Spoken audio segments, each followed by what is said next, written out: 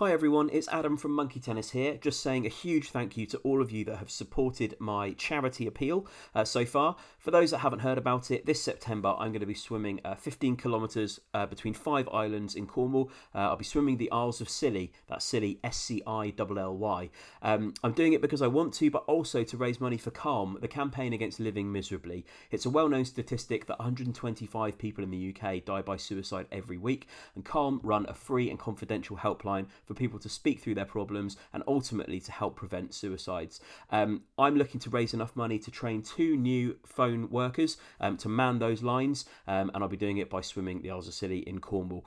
If you're looking to support me, it would be greatly appreciated. You can donate at justgiving.com. Just go there and search for Adam Swim Scilly. That's Adam Swim Scilly, Scilly. All donations greatly appreciated. Thank you for helping me to support Calm. And now, on with Monkey Tennis. Imagine the softest sheets you've ever felt. Now imagine them getting even softer over time. That's what you'll feel with Boll & Branch's organic cotton sheets. In a recent customer survey, 96% replied that Boll & Branch sheets get softer with every wash. Start getting your best night's sleep in these sheets that get softer and softer for years to come. Try their sheets with a 30-night guarantee. Plus, get 15% off your first order at bollandbranch.com. Code BUTTERY. Exclusions apply. See site for details. Hold up. What was that? Boring. No flavor. That was as bad as those leftovers you ate all week. Keke Palmer here, and it's time to say hello to something fresh and guilt-free. Hello Fresh. Jazz up dinner with pecan-crusted chicken or garlic butter shrimp scampi. Now that's music to my mouth. Hello Fresh. Let's get this dinner party started. Discover all the delicious possibilities at hellofresh.com. Hello and welcome to Series 9 of Monkey Tennis. As you may know, since 2016, we've been tirelessly dissecting, discussing, researching and celebrating the work of Alan Gordon Partridge, and we're fast approaching the milestone of 100 episodes. If you've been enjoying the pod, we've set up a Ko-fi page where you can show your appreciation and buy me or us a coffee. All you need to do is go to ko-fi.com/monkey tennis. So that's ko-fi.com/monkey tennis. If you've enjoyed listening and you'd like to show your appreciation, please consider buying us a coffee, Kenko or Flavia. It'll help us to continue to rake through Alan's past and future output. Nothing changes with the podcast, it's simply a way for you to show your support for the cream of our discharge. So thank you, and very thank you. Now, on with Series 9 of Monkey Tennis. Aha! Dan! Monkey tennis? No way, you big spastic, you're a mentalist! Dan! No, that was just a noise. Monkey tennis? I got really drunk last night. Sick everywhere. Monkey tennis? Minor criticism, more distance between the eggs and the beans. Monkey tennis? I wish things had turned out differently, but I'm glad they didn't. Monkey tennis? Where's my assistant? I do not know. You're right, packing. Basically, beef tea. Yeah. Are you on an E? Monkey tennis? Back of the net. Hello once again and welcome to Monkey Tennis. Now, Alan Partridge and podcasting don't necessarily go together in the mind's eye, but 80 plus episodes later, and with Alan now doing his own podcast too, we think they do in the brain's ear. I'm Adam Brooks and I'm joined by Tom Dark. I was touched deeply by an English teacher at school. Nick Older. You should ask people if they want ice. Tom Stab. I love wordplay. So, this week we're going to take a little look at open books. We've had a few of you in touch pledging your support for this little corner of the APU. It's obviously a special that went out to publicise the book I, Partridge, and it's a kind of a strange little curio in the Alan canon. So we're going to take a look at it this week before we move on to the bulk of Know Me, Knowing You, the radio show. Tom Dark is going to tell us a little bit about where it sits in the Partridge canon. Thanks, Adam. Yes, I'm going to guide you through the timeline here. So this initially broadcast 2nd of July 2012 on Sky Atlantic. So we're in Gibbons Phase 1 here, as I like to call it. So to contextualise, this comes after Mid-Morning Matters, and the I, Partridge hardback edition was released 29th of September 2011, the paperback 26th of April 2012, and then that leads into Places of My Life and Open Books. Places of My Life aired on the 25th of June, Open Books a week later, 2 weeks later, 2nd of July. So clearly promoting the paperback release of iPartridge and also starting the TV broadcast promotion for Mid-Morning Matter Series 1, because that actually aired on Sky as half-hour episodes in 2012. And obviously 2013 we had the Alpha Papa movie. So that's where we are in the APU. That's where we are in Gibbons Phase 1. And Tom, if I could throw over to you now, I believe we have the press release that went out when this show initially aired. Broadcaster, author and keen rambler Alan Partridge makes a welcome return to television screens as a special replacement guest on Open Books with Martin Bryce, hosted by Chris Beale. After the modest success of his previous book, Bouncing Back, it was pulped due to poor sales, Alan returns to discuss his latest tell-all tome, iPartridge, We Need to Talk About Alan, a book critics have hailed as very thorough. In fact, Alan himself describes his autobiography as the best book he's ever written and one of the best he's ever read. High praise indeed from a man who started reading aged a half. The book charts Alan's rise from humble beginnings in a semi-detached house in a modest suburb of Norwich to TV superstardom before ultimately establishing himself as one of the better DJs on local radio station North Norfolk Digital. An accomplished chatter, Alan is only too keen to share the secrets of his craft, revealing details of his gruelling writing regime, 1,500 words per day, usually with a bowl of hard-boiled eggs for sustenance, as well as his views on reading, writing and literature in general. A truly absorbing interview that offers a rare insight into the mind of a man who clearly has had and continues to have the last laugh. Beautifully read, Tom. That was great. So, I mean, right from the opening credits, you've got a sort of an idea of how literary programming works in the APU. Author names flying across the screen, such as George Orwell, followed by Ian McEwan, and winding up with James Corden. Yeah, you've got Orwell, Dickens, Rushdie, Corden, all the greats. Yeah, and James Corden's autobiography is the only book by James Corden that I could find on Amazon, released in 2012, called May I Have Your Attention Please? Ladies and gentlemen of Monkey Tennis listenership, can I have your attention please as I read one of the Amazon 1-star reviews from this autobiography? Yes. I have to admit, I didn't buy this book. It was left on a train and I had nothing to read and a 2.5-hour journey, so I thought, what the heck, and cracked on. I would have been better served counting pylons pass. The writing is second-rate, the anecdotes are uninteresting, and he fails to tickle my funny bone even once. I would rather slit open my scrotum, insert 15 live wasps, and stitch my scrotum back together. Then ask Ian Botham to set about both my knees with a cricket bat while I sit back and down a pint of caustic soda. Suffice to say, I don't recommend this book to anyone, much less actually spend any of your hard money on it. Naturally, I left it on the train when I alighted. I'll never get those 2 hours back. Wow. Scathing stuff. I mean, as reviews go, saying that you'd rather split open your own scrotum, stuff it full of wasps, and then sew it back up again, it's not a ringing endorsement, is it? Not really. I think the worrying thing was I also looked on his Amazon page, and sadly, there were lots of 5-star reviews. Oh, never read those. No, there's nothing interesting there. I just hate the general public.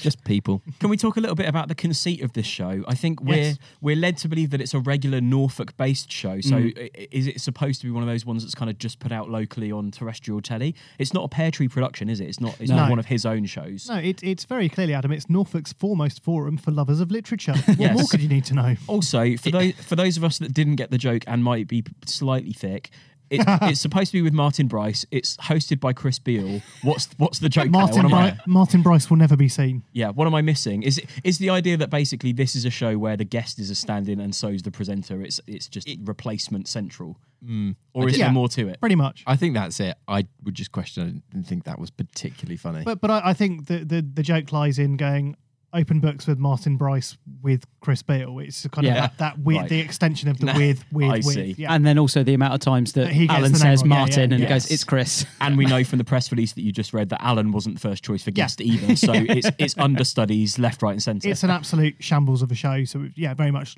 local television is happening. It's local cable access. It's Wayne's World. Yeah. Shall we talk about Chris Beale? Yes, I think we probably should. Played by Robert Popper, who, of course, is the writer and creator of Look Around You and Friday Night Dinner. Yeah, but this has just blown Nick's mind. So before we dive into Robert Popper more, so Nick, you're a huge fan of Friday Night Dinner, it's fair to say. I really, really, really like it. Haven't you met Robert Popper? No, No, he sent me a video message once. Oh, okay. Okay, Oh, so of you, his face. hang on. So his face was in that video. It was a personal message to Yeah. me. So then off mic, before we started recording this episode, weren't you just telling us that you didn't know who played Chris Beale? Well, I thought it was actually Chris Bell, but that's because there's a typo in my notes. But that doesn't matter. That's the character's And then I remember I name. used to work with the Chris Bell. Right, but that's the character's name, not Robert Popper's name. Stop trying to dead cat us with anecdotes. You're just getting things wrong. Just to clarify, you didn't know who played him, even though you've received a personalised video message from the actor that plays Chris Beale, aka Robert Popper. He hasn't messaged me in a while. It's been a while. Or have a quick look on IMDb. Well, yeah, but I couldn't see anything. You from said Chris you'd look Bell. on IMDb. Also, you haven't done that. You said he hasn't contacted you in a while. Are we to surmise from this that for you to recognise anyone's face, you expect like a weekly video message from you? Check in weekly. Is that the only reason you know who we are? Yeah, so I can just keep abreast of changes to people. Okay, anyway, Tom, let's delve more into Robert Popper. Let's get back to that. Yeah, so as well as the shows that I just mentioned that he created, he also worked on the scripts for The IT Crowd, The Inbetweeners, Him and Her, and Peep Show as well. So a bit of a comic legend in terms of behind the scenes. Also, 3 episodes of Stathlets Flats, I believe. Oh, well yes, as, of that's course, really good. Look Around You, Wonderful. which you mentioned, and the Peter Serafinovich show as well. Easy for you to say. I also think part of the reason that this goes on to the point I'm about to make. The part of the reason that Nick was like, "Who is this guy? He's a bit rubbish," is that he plays the part. Whoa. Well, that is what you said. That's English for stop a horse. I'm just saying, I didn't think that. I thought that the chemistry wasn't as strong as it could have been. But that's the point. That's That is the gag. joke. That's the gag. But I think that works because he is absolutely brilliant in this role. He nails Agreed. it. It's like you totally believe him as a kind of rubbish local presenter who doesn't really have much presenting experience. And I think it's a really strong Gibbons writing trait about really nailing the awkwardness of like these televised scenarios. And I think, I'm sure we'll draw up more examples, but I think you can see how a lot of this sort of stuff draws into this time as well, how they've used the awkward scenario of the TV studio. I think it's not even just unique to the Gibbons writing as well. I think when we come on to talk about Knowing Me, Knowing You, I think there is a lot more texture to the guests in Open Books and Knowing Me, Knowing You radio, especially here where it's not just a case of, the host is us, the audience, and Alan is the fool. There's a bit of foolishness on both sides, and the way the turns of phrase and the puns from Chris in this that no one in the studio audience appreciates gives you a bit of an idea that he's, he thinks he's a little bit better than he is. He thinks he's very learned and kind of literary, but actually, if Alan's a little bit too far down the ignorant route, Chris is a little too far up the pretentious route, and so they're kind of both at fault all the way through this. Can I just say, the more we talk about the show, the more I like it already. Well, I mean, it kind of reveals itself a bit more when you start to dwell on it. Do you know what I mean? Not to skip ahead too much, but I really like this. I think it's really good. Well, because I think actually, and it's maybe not a bad thing to discuss at the opening. It's kind of, I was almost kind of dreading covering this because I watched it like originally kind of around it when it came out, and I remember being quite underwhelmed by it. But so I think it's that thing.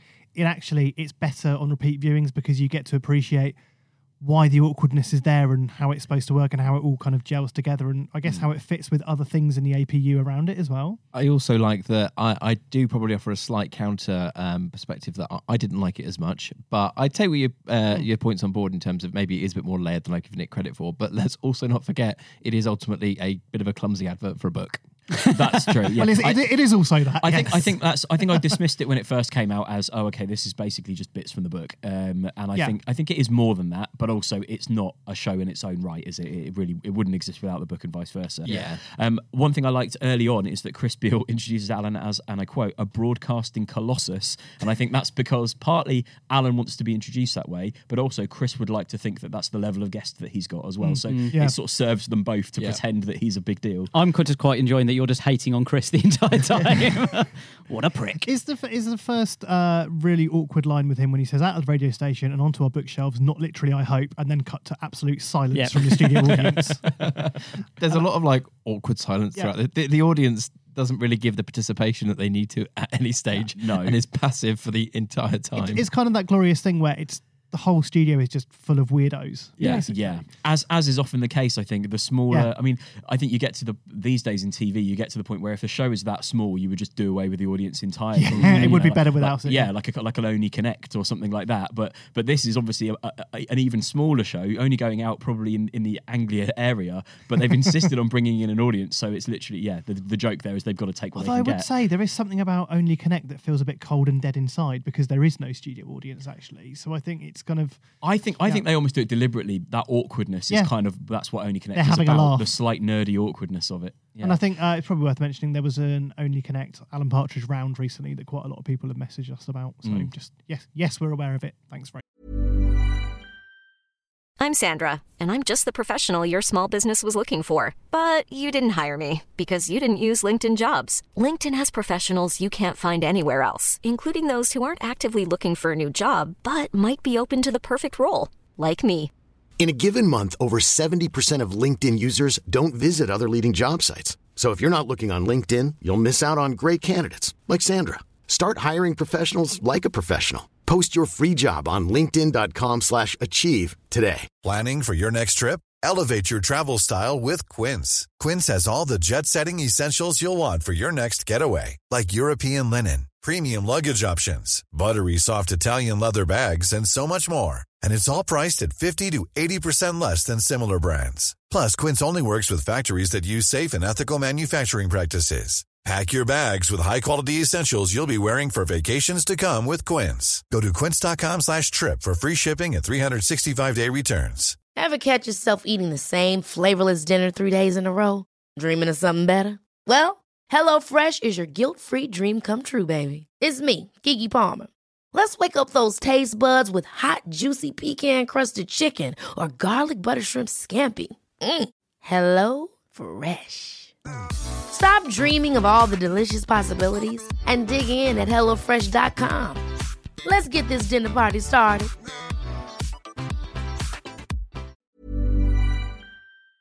Much.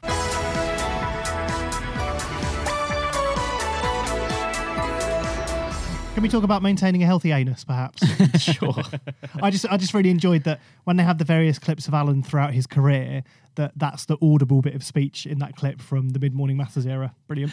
I also enjoyed him being championed as a champion of women in sport and then seen smacking a woman around the head in a helmet. Brilliant. Poor Rebecca Front. Yeah.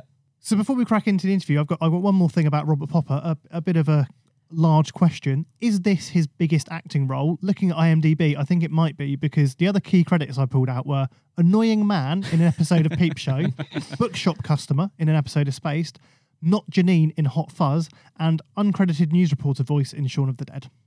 Yes, I think it So probably this is his starring role, isn't Very it? much a genius behind the camera with occasional flashes of brilliance in front of it. But I wonder also, what made him do this then? He clearly hasn't done any of these roles. Yeah. I wonder what it was that persuaded him to do it and why he hasn't subsequently done anything more.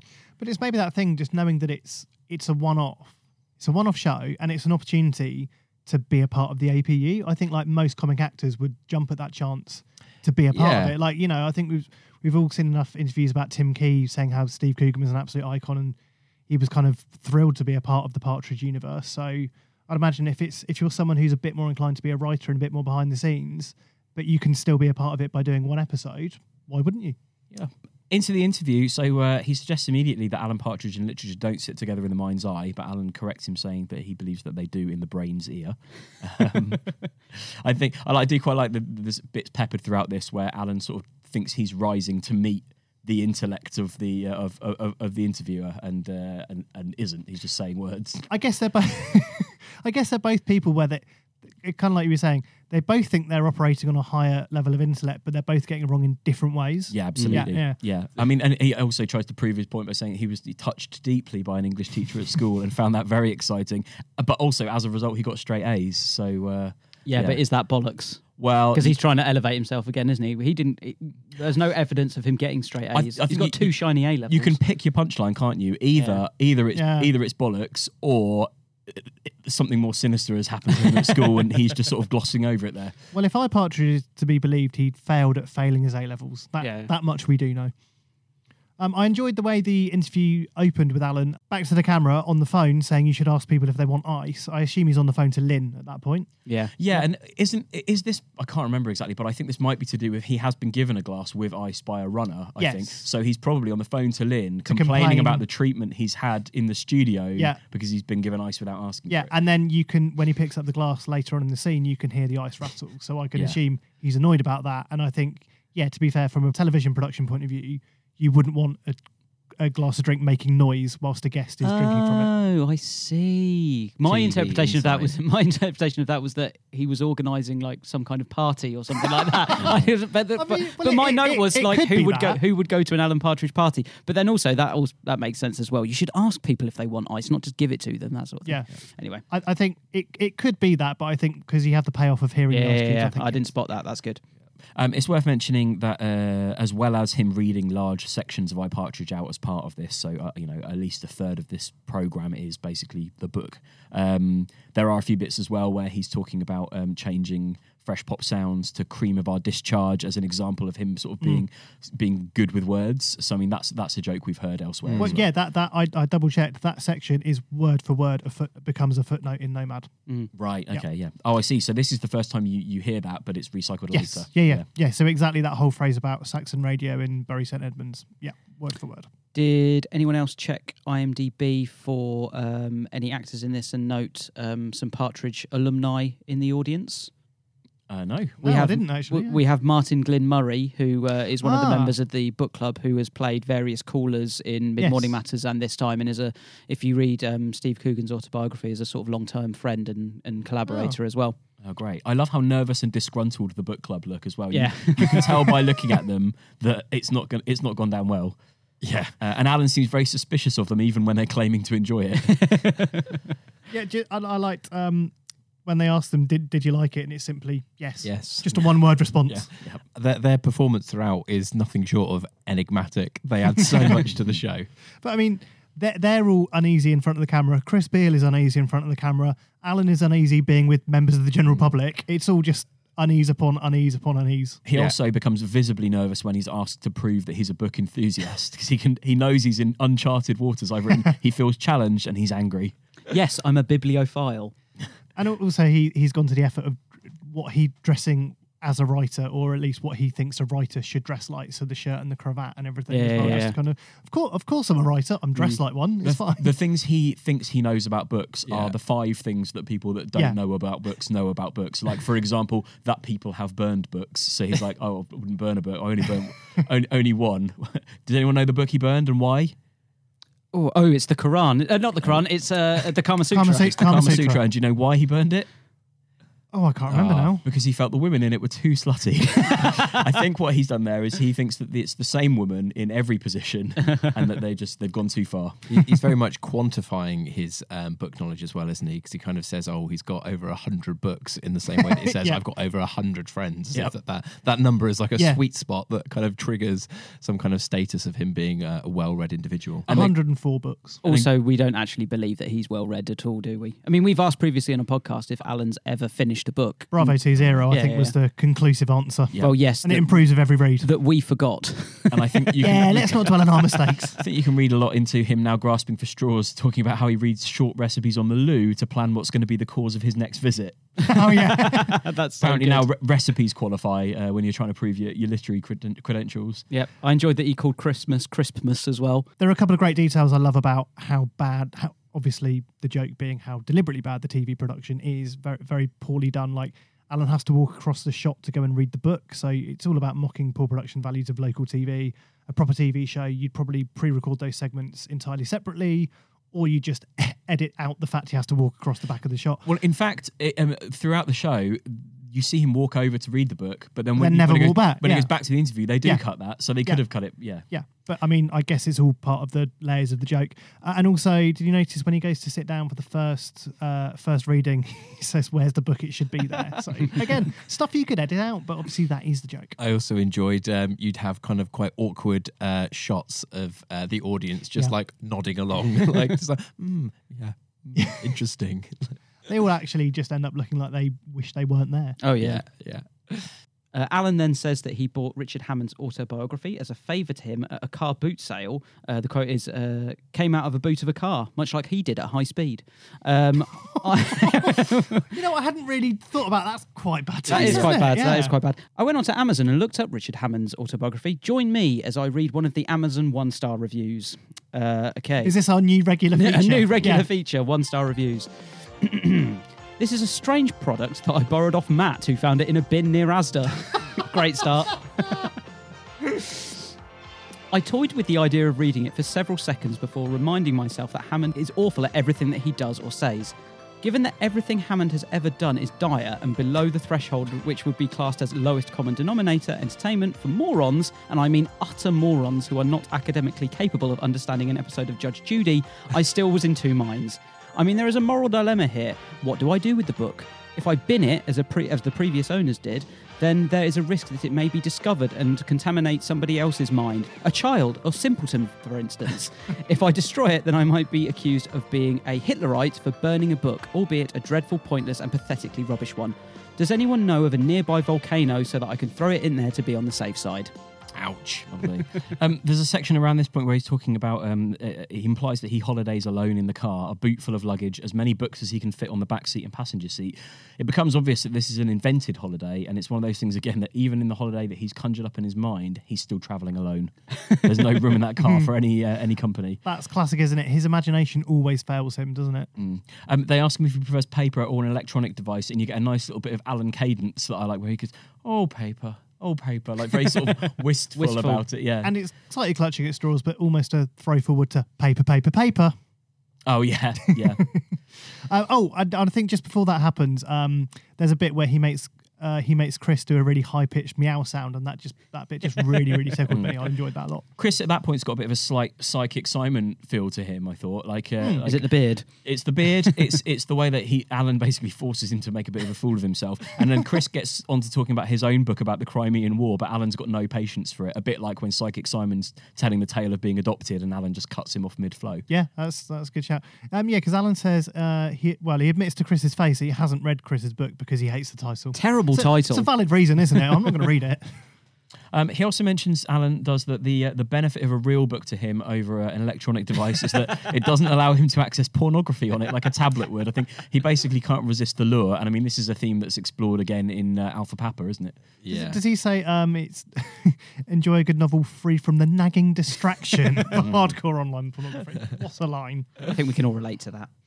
Did anyone else notice that when he was actually reading the chapters from iPartridge, that at no point was he actually reading the book itself? He was just reading from an auto cue. Yes, but also if you actually look at the book in his hands, I think some things were highlighted. Yeah. Oh, do you think? So, you can see them. Oh, right, okay. I'm not guessing. You literally say it. We find out that he thinks Mr. Tickle is a Dickens character. Dickens. And did anyone make note of the poetic way that he thought about the pulping of bouncing back? He says, I don't think of it as gone. If you pulp some biscuits, you haven't lost those biscuits. You've gained the base of a cheesecake. And he says, and a tenner for 80,000 words, Partridge is no slouch in the value for money department either. So again, books are judged by their weight rather than their content in Alan's world. Actually, that's an interesting link to Knowing Me, Knowing You Radio about books and their weight. Yeah, we'll get to that. We'll cover it. I think we're at the point where he spots some twins in the audience, aren't we? Did anyone spot these first time? You know, when they cut to the first guy, did anyone else notice the person in the back? No, I didn't either. Not the first viewing, but obviously when you review it, you're like, yeah. But when they cut to him for the first time, the twin is in the background. Didn't notice at all. Yeah. Looks a lot like Elijah Wood as well. A pointless fact there.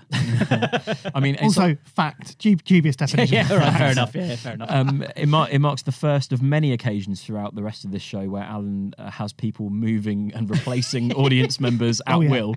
I don't even know if he's having that. Is he having influence on that, or is it being done? Well, I think it's being done to appease him, whether he's actually asked for it or not. Because he's found the twins off-putting when they're next to each other. Yeah, he doesn't communicate. Yeah, I suppose they just take... And then you see that they've been moved apart, and then we'll get onto it, but there's another person that becomes an issue for Alan. Okay, can you guys remember when Alan's asked how he'd rate his own book, he uses 3 words. What were those words? Is one of them timeless? No. I know they're all very complimentary, obviously. Yeah, obviously. So what we're learning is no one's got this in their notes. No. Describing the same book, he says it left him astonished, elated, and humbled. Did it leave you guys astonished, elated, and humbled when you read it? Absolutely. Yeah. Couldn't agree more. Probably elated is the most likely of those 3. Did you like the detail about? He talks about his mother reading to him for half an hour every night before hitting the stopwatch. Yeah, like, that's something I definitely didn't pick up on no, first same, viewing. I noticed that. Brilliant. He also does mention his father being dead in this in this version of the APU. So I kind of what we're going with. I enjoyed that on his mum reading to him the detail that she would, for some inexplicable reason, Germanise Rupert and Paddington, but did a brilliant noddy. Yep, outstanding noddy. Also, I think one part that we missed earlier, which I found was quite an interesting line, was that Alan said that it was reinventing the autobiography genre for the Skype generation. Like, the Skype generation? When was that a thing? That is not a thing, is it? Not a thing. That is really good, actually. I hadn't really picked up on that. That feels like something where a lazier comedy writer would have used MySpace, but Skype is just a slightly more current and not such an obvious dated term to use. I also like that he nearly called the book Knee Jerk, but was worried that to Geordies it would sound like saying there's near jokes in it. That is good. And there is jokes in it. I also enjoyed Alan referring to his dad as Pop, which he has done before, but that his dad would secretly read The Secret Seven hidden in the dust jacket of the Book of the Fall of the Roman Empire. Like, that his dad's so ashamed of reading Enid Blyton. Oh, but I think the payoff to this is brilliant when he's basically saying, oh yeah, my father had a secret love of looking at books about children. And then there's a look of realisation on his face that this might be quite dark. That is so good. There's then a list of things that he had to take out of his book. Yeah. All bleeped out. I don't know if anyone else has got a list, but Martin Bashir's bleep addiction, the incredible sweat problems faced by bleep. There's a whole Toxvig saga, bleep's addiction to fascism, and the time Alistair Stewart found a bleep. 2 chicks with dicks. Yeah. I love that bit's not bleeped out. And oh yeah, and then but the next note I have is about big aims in a bad place. Yeah. Also the fact that he's been calling Sally Gunnell from a payphone. Oh yeah. No context for that really, but just I thought it was important. Yeah, and the reason that Big Aim, well, not what the reason that Big Aim's is in a bad place, but the reason that line comes is because Eamon Holmes has been sending Alan a JPEG of a mutilated squirrel. Oh, that's right. And Chris has also received that image. No, because I think it's that sort of thing. It's a bit like when he talks about being on an email distribution list with who was it? Richard Keys. Yes. It's a bit like, so Alan's kind of in circles like Richard Keys, Eamon Holmes. I don't believe Chris Beale would be in those circles, however. No. Love you, Aim. I do also enjoy that this, it's again just adding to the layers of the textuality here, that even though this standalone show may not be the best addition to the APU, which I'm sure we can summarise at the end, but you know, the fact it does add on like more to the mythology about his friendship with Sally Gunnell, with Eamon Holmes, stuff like that. It just makes it all that little bit richer. Yeah. They like to top up the kind of the stories of his friendship. It must be nice as well if you're Eamon Holmes and you're a genuine fan, or Noel Edmonds. You never know, they might enjoy the show, and them kind of like receiving this or hearing about their own persona portrayed in the APU. I can't believe that Eamon Holmes would not be a fan of that. Eamon, if you're listening, get in touch, mate. Let us know. What's it like? When we see famous people who are mentioned in the APU respond to it, it is a mixed bag, isn't it? I think Bill Oddie's confused by it. He's confused by it more than anything, I think. Yeah. But Eamon Holmes is so over the top, like him in the bath eating sliders, him sending Alan a mutilated squirrel, like it's quite extreme. I like to think that Eamon Holmes' reaction to this would be more about me. Sure. Great. Love it. So we get questions from audience members or statements. One of them says that Alan's book made them cry, to which Alan says he's in a delighted place to hear that. Sorry. Just before that, I think there's a lot to dwell on here. Just before that, another bad production value. I think as Alan's going over to read the section splitting from Carol, the studio lights actually dip on Chris Beale as he's setting up that segment. So again, like if that happened in a real TV show record, you'd do it again. I also liked that Carol receives, and I quote, a fair portrayal. I think we know that that's not true. So yeah, that audience question is a bit weird, isn't it? I'm not sure this bit works massively for me. Well, I think the main point to make, it's not even a question. No, true. It's just, so the actor is Tom Davis, and we'll talk about him in a minute. But yeah, just saying, I don't have a question, it just made me cry. The guy who bullied you at school, he was horrible, wasn't he? And Alan starts looking quite scared at this point. Yeah, it's confused. Yeah. I think it's. I guess it's a little bit of, this is the sort of Twilight Zone, this show, of where celebrities and members of the public are not separated in the way that they would that the celebrity would like to be entirely comfortable. This is like the opening of a supermarket kind of situation, isn't it? Where the public could touch him if they wanted to. Maniacs that might have spent a lot of their time thinking about you while you spent none of your time thinking about them can turn up and freely stand right in front of you and say whatever they want. Yeah, I feel like the implication here is this is almost Jed Maxwell Part 2, isn't it? This guy is a little bit too emotionally attached, especially when he comes back round around for another question. And then you notice in the next shot that he's been replaced by a runner. Like they don't have any spare audience, so it's just someone with a headset. So I think when we were talking about is that at Alan's request, I think obviously this studio production team, they've gone, right, get this guy out of here. This is going to go bad. Yep. And then next thing you know, the twins have been moved again as well. So that's 3 times now the audience has had to be shifted. And are you guys familiar with Tom Davis at all? Any of his work? I looked at his IMDb. I think the only thing that I'd seen him in was in Paddington 2, which is brilliant. Yeah. So I think probably the vehicle he's most known for is probably Murder in Successville. But I have to say in my notes, I've never seen it. No, I haven't seen that either. Although it was reviewed very, very well, wasn't it? It's supposed to be really good, so probably should give that a watch. He's also on Judge Romesh. Anyone watch that? Oh, I've seen an episode of it. I didn't see him. He's the bailiff in Judge Romesh. Right. And King Gary, which is quite a recent BBC thing as well, which I think Romesh also is a character in. I think key mention, I think Jed will enjoy this. He was also horrifically murdered in Prevenge. Oh, yeah. Nice. Great film. Yeah. Sorry, one more fact. On. He's apparently 6'7" tall. Yeah, he looks like a big lad, doesn't he? That is a tall man. That is a big unit. Can anyone tell me how Alan conjures up a feeling of anger when writing? Is this about the bag of Skittles? Yes, he eats an entire bag of Skittles, and that makes him angry enough to write. I suppose he does need to. I totally missed that. He does need to recapture the anger of his youth, doesn't he? Because a lot of his chapters are basically grudges. And I think that this sort of ties into what we're going to come and talk about a little bit later in future episodes around obviously the radio series, but. Violence is a sort of red thread that runs through all of that. But I did enjoy that and his whole writing style in general in terms of him doing 1,500 words a day, which is obviously a fairly paltry sum. The fact that he needs to take a break every couple of hours to do shadow boxing, just the image that kind of conjures that he's gone, I've done, 500 words, time for a quick shadow box. Just let off a bit of steam. I mean, also the fact that he keeps boiled eggs in a bowl in a drawer. For sustenance. Yeah, I mean, that suggests that he bulk boils and then they sit in that drawer for God knows how long so that he can just eat them quickly when he needs a pick-me-up. Seriously, it stinks. Could we assume that he's sharing those eggs with Seldom? Yes. Yes, possibly. Maybe that's why they have to go in a drawer that he can close to keep Seldom away. And Jed, I assume that would be your snack of choice whilst writing. Yeah, 2 thumbs up. Ed is... Ed? Who's Ed? It's a mixture of Jed and Egg. Producer Ed. Egg Shepherd. And that's not a man shepherding eggs. That's a man called Egg Shepherd. Yes, and also coincidentally Jed's dream job. Just to go back to the Skittles, I like the fact that he eats the bag after a brief sugar rush. He then falls asleep on the tracker pad and then has to be woken up by Lynn. Also, they mentioned that off the back of the boiled eggs, he once didn't poo for 4 days, and his cleaner said he went yellow. Presumably, at this point, Sonia is still that cleaner. We think. That poo story is brilliant. So he gets his fibre intake wrong, doesn't poo for 4 days, drinks 2 pints of milk of magnesia. Have you got the quote? I haven't got the quote here, but I've basically got. It was lucky that he was out in a forest. He went in the forest. He burned his clothes and waited until nightfall, and then ran home. Yep.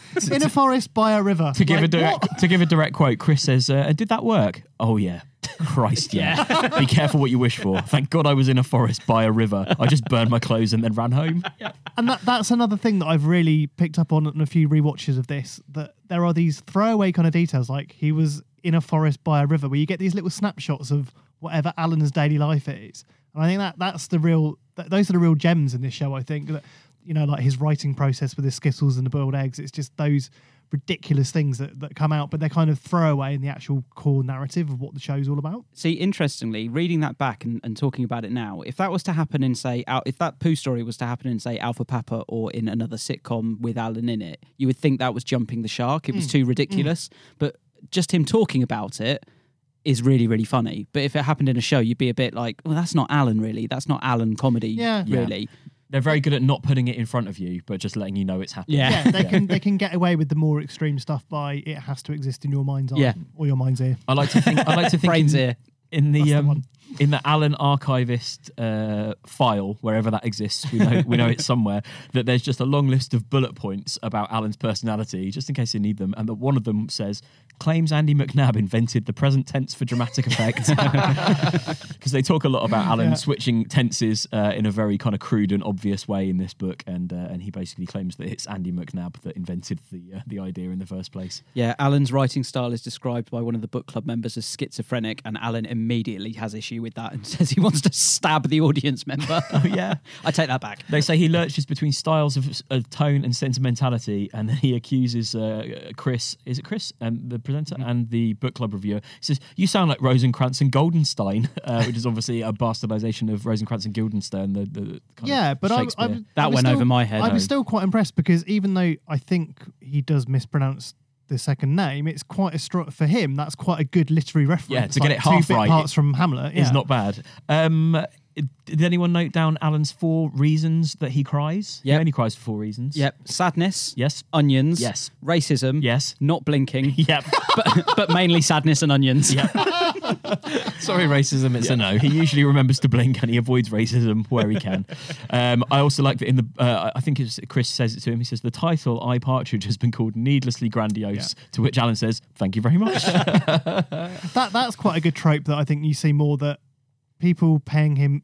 Well, basically, people criticising him and he misreads it as a compliment. Yeah. I think even going back to the original radio series, there are a few times when that happens. Yep. I think interestingly, I've got more notes on Open Books in the latter half. So I think by this point, the pace has picked up a little bit and the gags are coming quite quickly here, I think. Now, I like Alan's written output. I imagine I would enjoy Bouncing Back if I got the chance to read it. I'd love them to make Bouncing Back. I enjoyed I Partridge and I enjoyed Nomad, but I feel like the book I really want to read is Alan's What If Titanic book that he talks about at this point, where he's sort of written in his mind, but definitely not on the page, where Titanic has a double hull and fewer passengers. The driver ends up being charged with speeding, and the driver dreams the whole disaster as a premonition, sort of Final Destination style. I love that the whole thing just doesn't make any sense. The more he has to explain it, the more it falls apart. I also, this is a bit of a stretch, but I think this special was around the time that Steve Coogan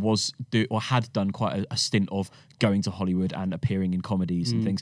And I suppose this kind of bastardizing the Titanic story is not a million miles away from Steve Coogan's role in Hamlet 2, which is a film I'd love to see and I still haven't seen. I haven't seen that. I think I can't remember the plot off the top of my head, but I think it's basically about attempting to top the original tale. Hamlet 2 this time. It's Hamletier. Yeah, exactly. So I mean, this is definitely along those lines, and perhaps that's where the genesis for this What If Titanic book came from, the similar kind of thing.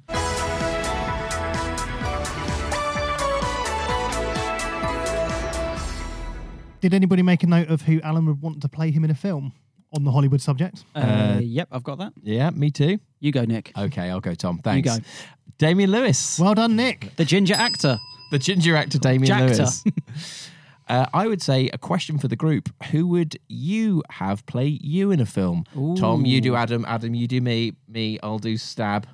You've lost me there. Right, okay. Who would you have play you in a film? You're doing I don't Adam. get to choose Adam, me. you're I doing get to choose who plays Adam. You were Who would- asking us so who do we want to play us in a film, but we're By not allowed doing to it answer for the other question. people. Yes. Okay, Right, who am I doing? Adam, you're getting John Goodman. Okay, that's fair. I'm going to give Nick a young David Jason. I'm going to give Tom Stab a... Just say Brad Pitt. I'm going to say... You remind me of a young Lenny Henry. Yeah. Maybe a shorter Stephen Merchant. All right. Fine. And who am I doing? The only You're one doing that's me. left. Dark. Will from The Inbetweeners. Simon Bird. Really great. Fair. So for this last segment, Alan has stood on his glasses, so has now. That is brilliant. But don't. What I love is it kind of, again, it's one of those gags that they've done that sort of unfurls in a few stages. First, he stands on his glasses, which is kind of funny. Then he has massive replacement glasses on, and then they cut to the audience member that he's taken them from, who's desperately squinting to try and. I didn't spot that. Oh, it's I love it. I didn't spot that. It's a really good 1, 2, 3, isn't it? I think I was distracted by the fact that his glasses have gone full Deirdre Rashid. Yeah. And this is the bit where sexuality and sensuality come up a Yes. lot, don't they? Repeated endlessly. Actually, there's a line about Prince Charles, but I couldn't place where he's talked about Prince Charles in the past. I can't remember there a reference in iPartridge. I can't remember, but what I do like is Alan's quote afterwards, which is, "I fully support his views on architecture, whatever they may be." I think that's just where the gag lies, isn't it? That he's saying that he agrees with something, but he doesn't actually know what he's agreeing with. And ultimately just wants to be friends with anyone who's rich enough to own their own manor. Yes. So Adam, would you say that this podcast is sexual and sensual? I would certainly consider this podcast sensual and sexual, but I'm not sure that I can conclusively say that it was sensual and sexual. I would say it wasn't sexual, but was it sensual? Alan is unsure whether his evening with Glenn Ponder was sensual or not. Yeah. Well, he's very clear that it's not sexual, isn't he? Like, Yeah. He It knows, wasn't sexual. He knows he doesn't want that to be true. But the more he thinks about it, you can see he's coming around to the idea that either it might have been sensual, or probably more likely that saying it was might ingratiate him to a literary crowd. I did enjoy the slow zoom as well as that question is Yeah. posed. Yes. The The kind of long, awkward pause. The slow zoom while Alan genuinely digs into his mind to think about what the answer to this question might be. There's an absolutely wonderful couple of sentences where I think he's you know what you're gonna say. talking about dating when you're older. Yep. He says, when you're over 50, you have to accept a degree of humiliation. It's a numbers game. If you run into a chicken coop with a truncheon and a bin bag, you're not going to get them all. That is great writing. I think that's my highlight of the episode. line of personally. the episode, I think. Also, this is not a big deal, but just something odd that I think they must have thrown in for comic effect. Alan pours himself a fresh glass of water when he knows there's 30 seconds left of the show. So the thing about dating is, what we learn here is that Alan has been making a habit of approaching women in petrol station forecourts. Yeah. Right? Does that work? So, well, maybe mixed results. But again, that's one of those little throwaway, it's almost a throwaway detail, but it's a real insight into what Alan's life is like at this point. And I also just enjoyed keeping it centered around the petrol station. So, Michael's not there, but he's still going to whatever his local BP garage is, but now he's doing that to pick up women instead. But I'd also say, it isn't desperation, but it is for Alan, because I feel like he probably doesn't put any time, effort, or energy into dating. It's just a case of anything will do, and it's an absolute mad dash, whatever he can get. Anyone's around. A ram raid. Also, just think about the logistics, the realistic logistics of him trying to date people that he meets in a garage. I mean, firstly, garages are tiny. If I went into a petrol station garage and was there for more than 5 minutes, I would feel very uncomfortable, especially if there's this one person behind the counter looking at me. It's not the sort of place you can just while away the hours waiting for women to come in that you find attractive, is it? I wonder if he's based this on Michael meeting Neris outside of Threshers. So if that worked for Michael, that could work for me. Yeah, I mean, to be fair, if it worked for Michael, it probably could work for him. Exactly. That seems fair. I think there are a few things.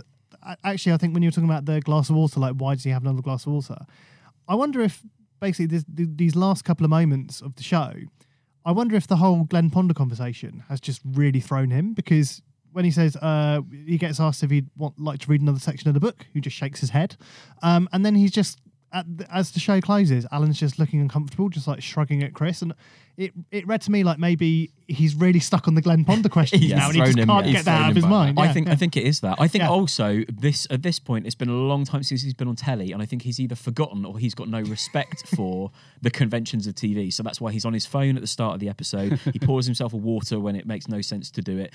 When Chris is trying to have sort of silent chat over the credits, as people do, Alan refuses to take part in it. Yeah. And it's either that it's been so long since Knowing Me, Knowing You that he just doesn't know what he's doing, or he's just, he's been on a big BBC TV show. Now he's on a little Norfolk show. Why should he bother trying?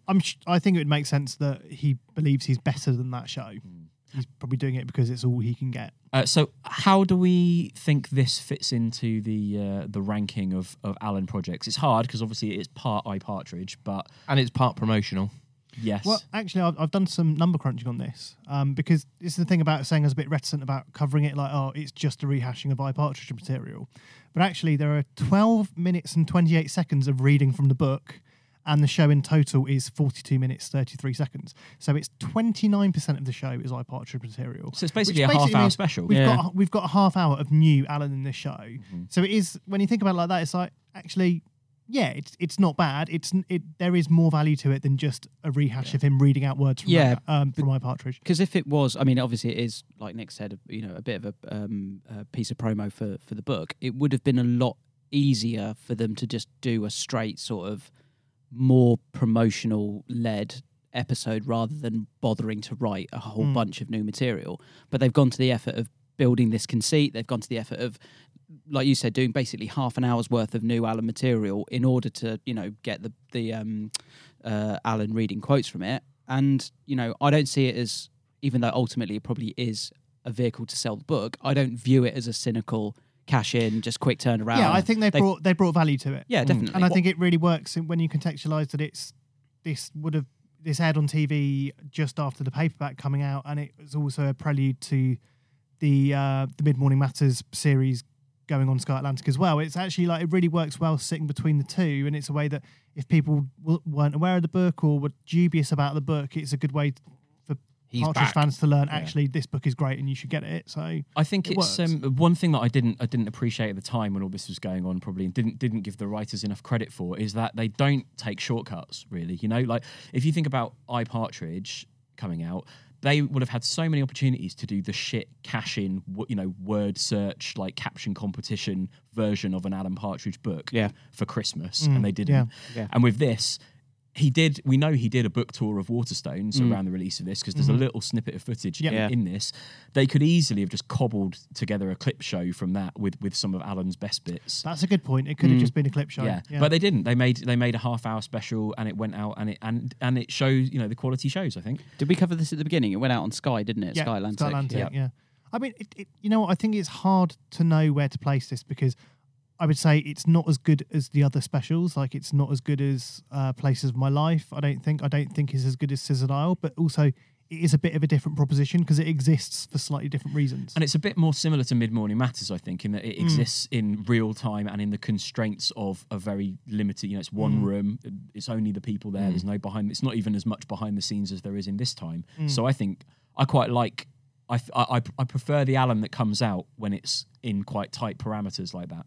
I really enjoyed it. I think what was really interesting for me watching it again recently was watching it post this time existing. You can really see how they've taken, where they've played around with the formats of the awkwardness of live television and the television studio. You can see how they've taken, they started playing around with those ideas in Open Books, and they've then taken them through to this time and made them work in a bigger and better way. So I think the almost the hindsight of that makes it a much more rewarding watch in a way. And I think you probably got the sort of tropes of their writing style that you can now see with the joy of hindsight, that probably when it came out you were still kind of adjusting to some degree to getting used to what was the next phase of Alan.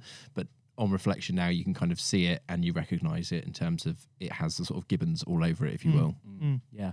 Any further thoughts on Open Books? It's also worth pointing out, maybe, or considering that this isn't particularly well viewed by a majority of the Partridge audience or to our listeners at home. Is that the curse of Sky Atlantic? I think so, yeah. So it's probably just worth saying that if you do want to watch Open Books, if you haven't seen it yet, or if you want to watch it again, if you look hard enough, it is available on the internet. But then also you can buy it on DVD. There is a sort of special package that's available on DVD. It's called Alan Partridge, A Partrimilgrimage, the specials, and that includes Welcome to the Place of My Life and Open Books. Great. Before we wrap up, I've got a bit of a fun game that I thought we could play before we finish the episode. Nick's fun game. So Alan says that you can save time if the title explains the plot. So he gives an example where he says, church puzzle collection would be the Da Vinci Code. So what I've done is I've crafted what I hope is, really hope it works, 10 similar examples. All you have to do is guess the book based on the short description. Does everything make sense? Yell it out if you know. This fastest name first. Okay. Yell it out when you know, and we'll see how we go. And without further ado, let's start. Play along at home. Play along at home. Number 1. Clown goes berserk twice. Tom. I'm going to say Tom Dark. It. Correct. Thank you. Always remember the bell. Yep. We did forget that in a previous episode. But we've got it now. Number 2. Superheroes turn out to not all be super. Tom. Yes, Tom. Watchmen. Correct. Oh, yeah. Number 3. Have we thought about how many plots we're ruining for people who haven't read these books? It's too late for that. If you haven't read the books, look away now. We saved it to the end for a reason. Yeah. Number 3. Local DJ goes for big walk. Tom. Adam. It's Tom Stab. Nomad. No. Also, I think the way Nick has done this, it is more of a plot reveal than like a kind of. It's fine. It's still a bit of fun. Number 4. Easy for you to say. Repressed millennials bonk. Adam. 50 Shades of Grey. Correct. Number 5. Detective's holiday is ruined on a river cruise. Tom Stab. It is Death on the Nile. Yeah. Very good. Very good. Number 6. A messiah goes for a ride on a sandworm. Tom Stab. Tom Stab. Is it June? Correct. Yeah. It's a sandworm that gave it away, isn't it? Number 7. Schoolgirl's cold adventure to sort parents' relationship. Say that again. What? Schoolgirl's cold adventure to sort parents' relationship. Adam. Is it His Dark Materials? Northern Lights, but I'll give very you that. good. Very good. Number 8. Aliens invade and catch a cold. Tom Stab. Tom Stab. Wild Woods. Correct. Yes. War of the Worlds. Number 9. Evil genius solves and commits crimes. It's actually quite annoying when you can't think of it. I can only Tom think of films. Stab. Okay. You're confused with your own name. Mary Shelley's Frankenstein. No. Can we get it again? Yep, get it again. Evil genius solves and commits crimes. Talk amongst yourselves. I don't know. Dead air is a crime. I'm annoyed I don't know. that Nick is stumping us. I know. Okay, Silence of the Lambs. Okay. And this is a bit of a play on words. So number 10, count on this guy to suck. Tom. Dracula. Or Dracula. Dracula. Yeah, it must be Dracula. That concludes my fun game. I think it definitely worked, Nick. Yeah, Great. It really worked. Really great. Nick, I have to say, it was brilliant that you had the idea to come up with that quiz. Yeah, Well done. 100% your idea. Well All done, Nick's Nick. own work. Well done, Nick. I feel like we who should won, have by the some way? sort I've of got 3. sticker Did you or a win? lollipop for Nick. Yeah. Did you keep score? I think Tom Stab won. I think Yeah, Tom smashing Stab's the winning quizzes. all the quizzes. Well, I got on. 3. I got Adam more. got some. Tom got some. There we go. And on that hotly contested literary bombshell, we come to the end of this week's Monkey Tennis. Thank you so much for listening. If you haven't subscribed, please do. It's the best way to make sure you don't miss an episode. And if you haven't given us a review, we would appreciate anything 5 stars or up. You can't get any higher. Get in touch with us as well. Let us know what you think about Open Books. Maybe you're watching it for the first time off the back of listening to this, or perhaps you are an advocate that's been very angry we've never covered it until now. It's thepartridgepod@gmail.com, facebook.com/thepartridgepod. On Twitter, it's @thepartridgepod. Instagram, @monkeytennispod. And the Monkey Tennis hotline is 07923 600 017. From all of us at Monkey Tennis, the Alan Partridge fan podcast, thanks for listening and goodbye. Thank you. Egg Shepherd. I must complete the journey that my father never could. I must do it on foot. Can't remember why. It will be called The Footsteps of My Father Walk. My home isn't insulated. I was going to say as well that I was going to do some Roald Dahl names, but then I thought his books are actually the best at giving the plot summary in the title. So George's Marvellous Medicine, you can't beat that, can you? James and the Giant Peach, Charlie and the Chocolate Factory, The Twits. Man Rides on Fruit. Yeah. Yeah, but that's The the same. Idiots. You haven't shortened it. Oh, that's true. I'm leaving all that in as well. Yeah, you've just. Please, I thought this is like you at the live show again, Yeah. apologising to the Nick's audience. funny story. Monkey tennis? Heathrow is just an absolute tit of an airport. Quite simply, cows. Monkey tennis? With his stupid Ewok head. Blabber on him, nosy. Love you, Aim. Monkey tennis? A total wazzock of a guy. Infinity, the final frontier. Monkey tennis? We will talk about it now, Mr. Nichols. Monkey tennis? Motherfucker. Gary Wilmot. Okay. Sue Cook. Okay. Dale Winton. Okay. Monkey tennis? Oh, fuck off, Nick. Ever catch yourself eating the same flavorless dinner 3 days in a row? Dreaming of something better? Well, HelloFresh is your guilt-free dream come true, baby. It's me, Keke Palmer. Let's wake up those taste buds with hot, juicy pecan-crusted chicken or garlic butter shrimp scampi. Hello Fresh. Stop dreaming of all the delicious possibilities and dig in at HelloFresh.com. Let's get this dinner party started. Even when we're on a budget, we still deserve nice things.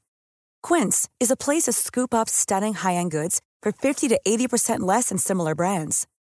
They have buttery soft cashmere sweaters starting at $50, luxurious Italian leather bags, and so much more. Plus, Quince only works with factories that use safe, ethical, and responsible manufacturing. Get the high-end goods you'll love without the high price tag with Quince. Go to quince.com/style for free shipping and 365-day returns.